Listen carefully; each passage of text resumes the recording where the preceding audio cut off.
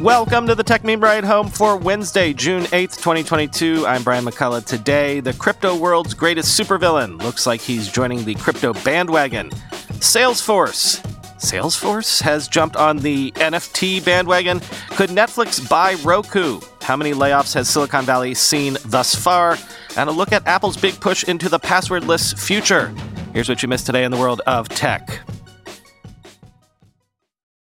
Sources are telling CoinDesk that Citadel Securities is building a cryptocurrency trading ecosystem in partnership with Virtu, Sequoia, Paradigm, and others.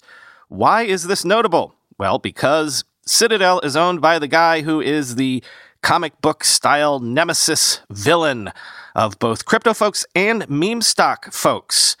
Quote, U.S. electronic trading giant Citadel Securities is building a cryptocurrency trading ecosystem with the help of high-frequency trading and market-making firm Virtu Financial, as well as venture capital firms Sequoia Capital and Paradigm, according to a source familiar with the plans.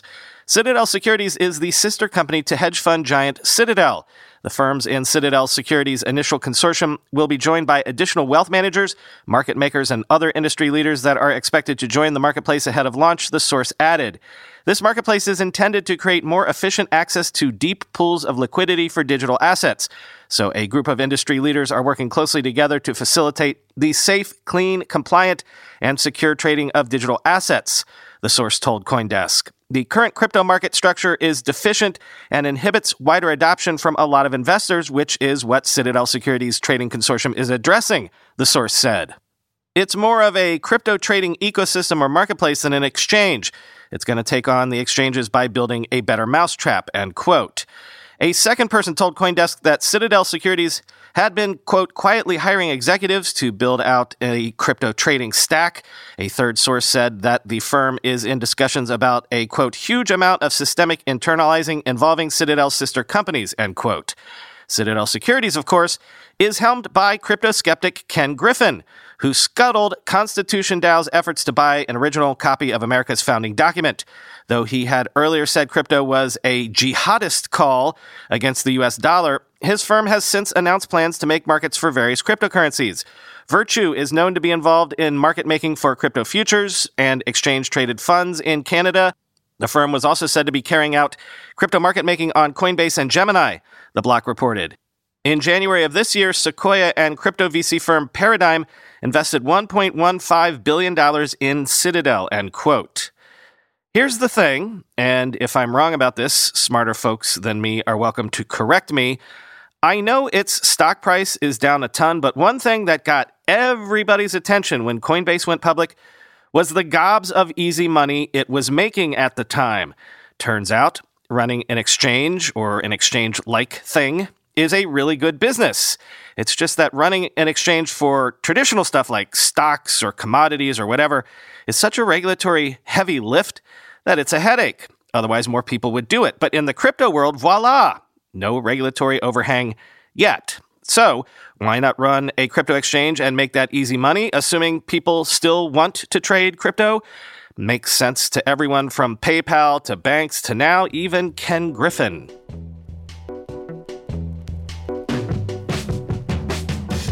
Maybe a similar logic chain explains this move. Salesforce this morning announced NFT Cloud, a service for buying and selling NFTs available in a closed preview because, when I think of Salesforce, I obviously think of NFTs as a natural business overlap, right? Quoting TechCrunch. Who knows whether it's FOMO or actual customer demand for such a thing, but Salesforce announced today that it's launching a pilot of NFT Cloud, a new platform for buying and selling those crypto assets. It's a turn to the future, according to the company, one it insists comes from customer curiosity. Quote, Salesforce is seeing interest from CMOs and CDOs who are asking for help entering Web3, and we are enthusiastic about bringing new innovations, products, and offerings to our customers in a way that allows them to build and maintain meaningful relationships with their customers.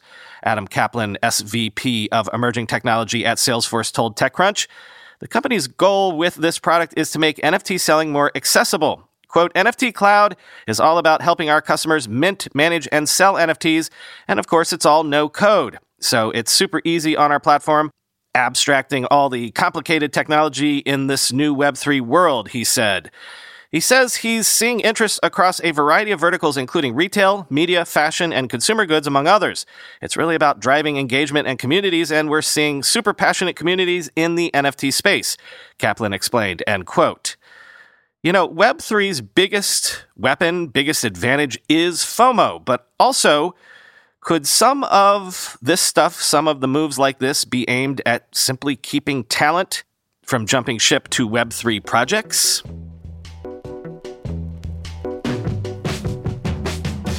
From the Groundhog Day file, in a joint cybersecurity advisory, the NSA, CISA, and the FBI revealed that China-backed hackers have exploited publicly known vulnerabilities to snoop on network traffic. Quoting Bleeping Computer, Chinese hacking groups have exploited publicly known vulnerabilities to breach anything from unpatched small office/home office, or SOHO routers, to medium and even large enterprise networks. Once compromised, the threat actors use the devices as part of their own attack infrastructure as command and control servers and proxy systems they could use to breach more networks. Upon gaining an initial foothold into telecommunications organization or network service provider PRC, state-sponsored cyber actors have identified critical users and infrastructure, including systems critical to maintaining the security of authentication, authorization, and accounting, the advisory explains. The attackers then stole credentials to access underlying SQL databases and used SQL commands to dump user and admin credentials from critical remote authentication dial-in user service, or Radius servers. Armed with valid accounts and credentials from the compromised Radius server and the router configurations, the cyber actors returned to the network and used their access and knowledge to successfully authenticate and execute router commands to surreptitiously route, capture, and exfiltrate traffic out of the network to actor-controlled infrastructure, the federal agencies added. By exploiting these vulnerabilities, the Chinese-sponsored threat actors have established broad infrastructure networks that help them further compromise an even wider range of public and private sector targets. The NSA, CISA, and FBI also urge U.S. and allied governments, critical infrastructure, and private industry organizations to apply a list of mitigation measures that would help decrease the risk of similar attacks breaching their networks. The federal agencies advise organizations to apply security patches as soon as possible, disable unnecessary ports and protocols to shrink their attack surface, and replace end-of-life network infrastructure that no longer receives security patches, end quote.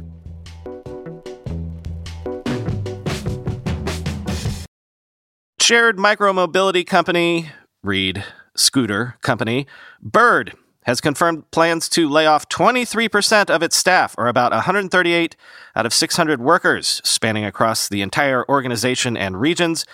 So, more layoffs, and I thought I'd give you some hard data on the total layoffs that we've seen thus far in this tech industry downturn, since Crunchbase News is tracking this stuff, quoting them. As of the beginning of June, more than 17,000 workers in the U.S. tech sector have been laid off in mass job cuts so far in 2022, according to a Crunchbase News tally. We've included both startups and publicly traded companies that are based in the U.S. We've also included companies based elsewhere that have a sizable team in the United States, such as Klarna, even when it's unclear how much of the U.S. workforce has been affected by layoffs. We source the layoffs from media reports, social media posts, and layoffs.fyi, a crowdsourced database of tech layoffs, end quote. Click through on the link in the show notes to see their methodology and their data. Now, if I remember my research for my book correctly, during the dot-com bubble, after it burst, 250,000 tech jobs were wiped out. But that was also because basically 90% of tech startups also went away. If startups were to see 90% attrition these days, we'd be talking job losses well into the millions. So, you know, apples, oranges.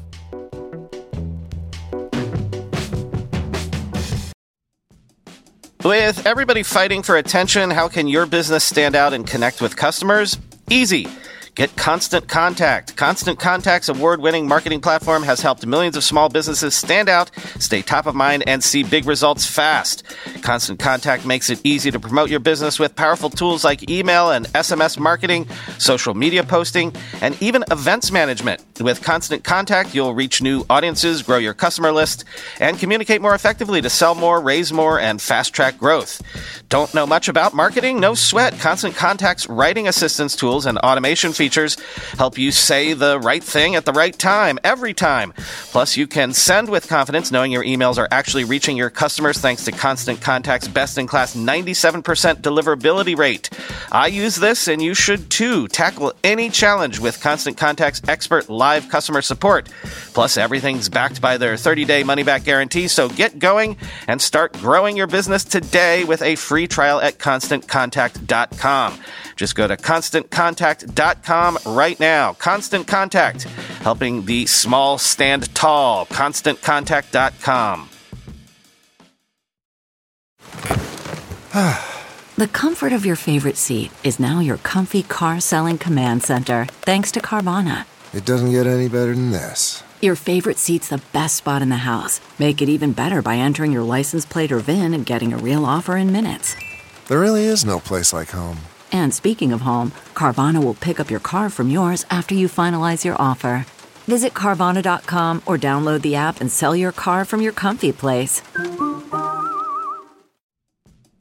When you go through airport security, there's one line where the TSA agent checks your ID and another line where a machine scans your bag. The same thing happens in enterprise security, but instead of passengers and luggage, it's end users and their devices. These days, most companies are pretty good at the first part of the equation where they check user identity, but user devices can roll right through authentication without getting inspected at all. In fact, 47% of companies allow unmanaged, untrusted devices to access their data. That means an employee can log in from a laptop that has its firewall turned off and hasn't been updated in 6 months, or worse, that laptop might belong to a bad actor using employee credentials. Kolide finally solves the device trust problem. Kolide ensures that no device can log into your Okta-protected apps unless it passes your security checks. Plus, you can use Kolide on devices without MDM, like your Linux fleet, contractor devices, and every BYOD phone and laptop in your company.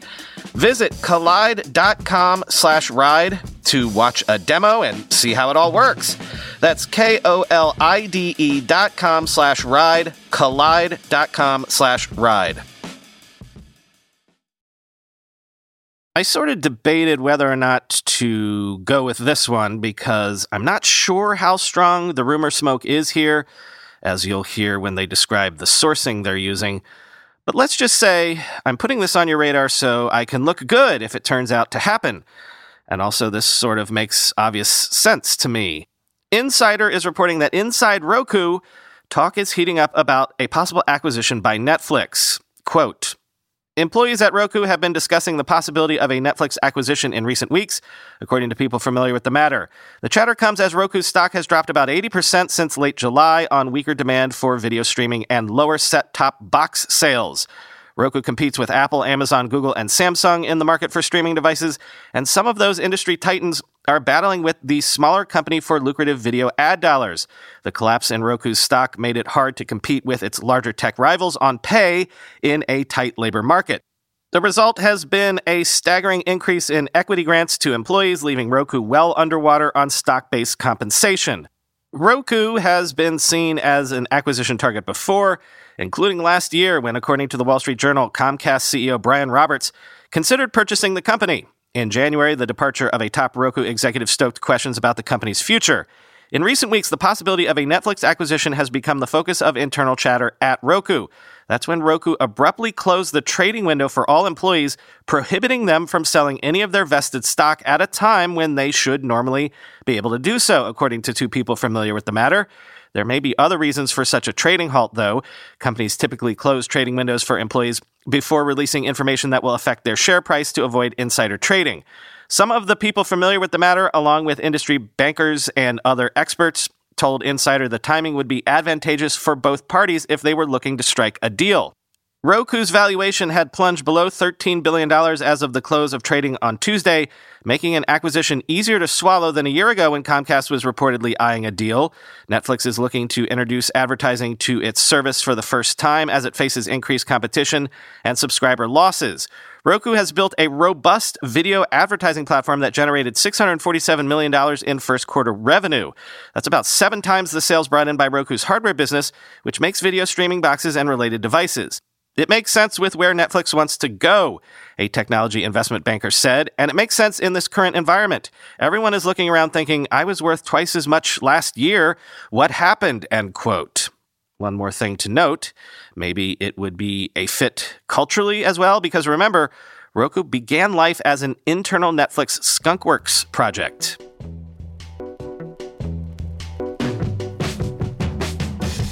Finally today, one more crumb from WWDC I wanted to dive into a bit. Wired takes a look at Apple's plan to debut passkeys, passwordless login for apps and websites in iOS 16 and macOS Ventura, using Touch ID or Face ID for authentication, because if anyone is going to mainstream this stuff, it's gonna be Apple with the huge iPhone install base. Quote, for years, we've been promised a more secure, password-free future, but it seems like 2022 will actually be the year that millions of people start to move away from passwords.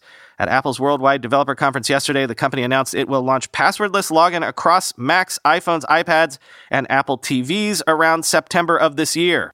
Instead of using passwords, you will be able to log into websites and apps using passkeys with iOS 16 and macOS Ventura.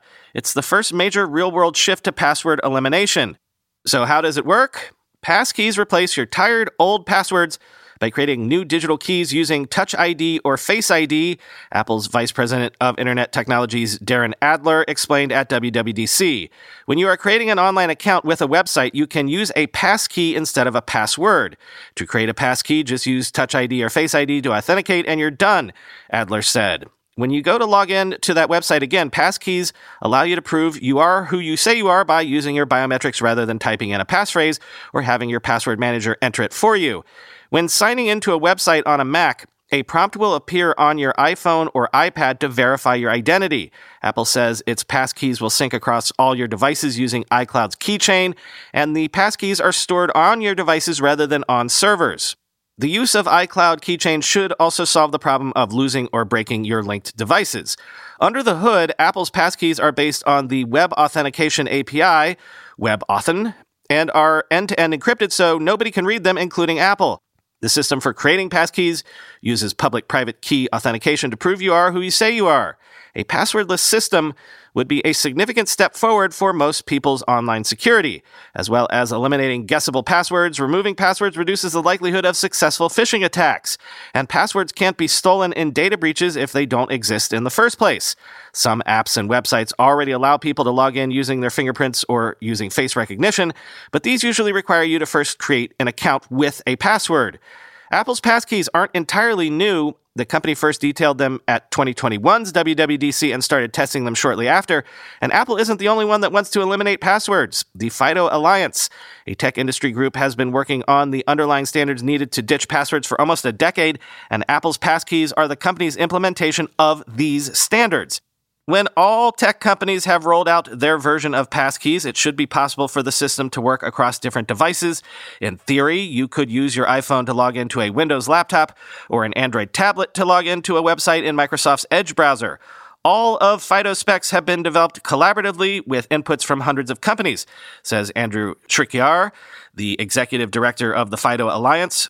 Srikar confirms that Apple is the first company to start rolling out passkey-style technology and says this shows, quote, how tangible this approach will soon be for consumers worldwide, end quote. Any success for a passwordless future depends on how it works in reality, though. At the moment, there are unanswered questions about what happens to your passkeys if you want to ditch Apple's ecosystem for Android or another platform. Apple hasn't yet responded to our requests for comment. And developers still need to implement changes to their apps and websites to work with passkey. Plus, to gain trust in any system, people need to be educated about how it works. Any viable solution must be safer, easier, and faster than the passwords and legacy multi-factor authentication methods used today. Alex Simmons, the head of Microsoft's identity management efforts, said in May. In short, if cross-device systems are clunky or a pain to use, people may shun them in favor of weak but convenient passwords, end quote.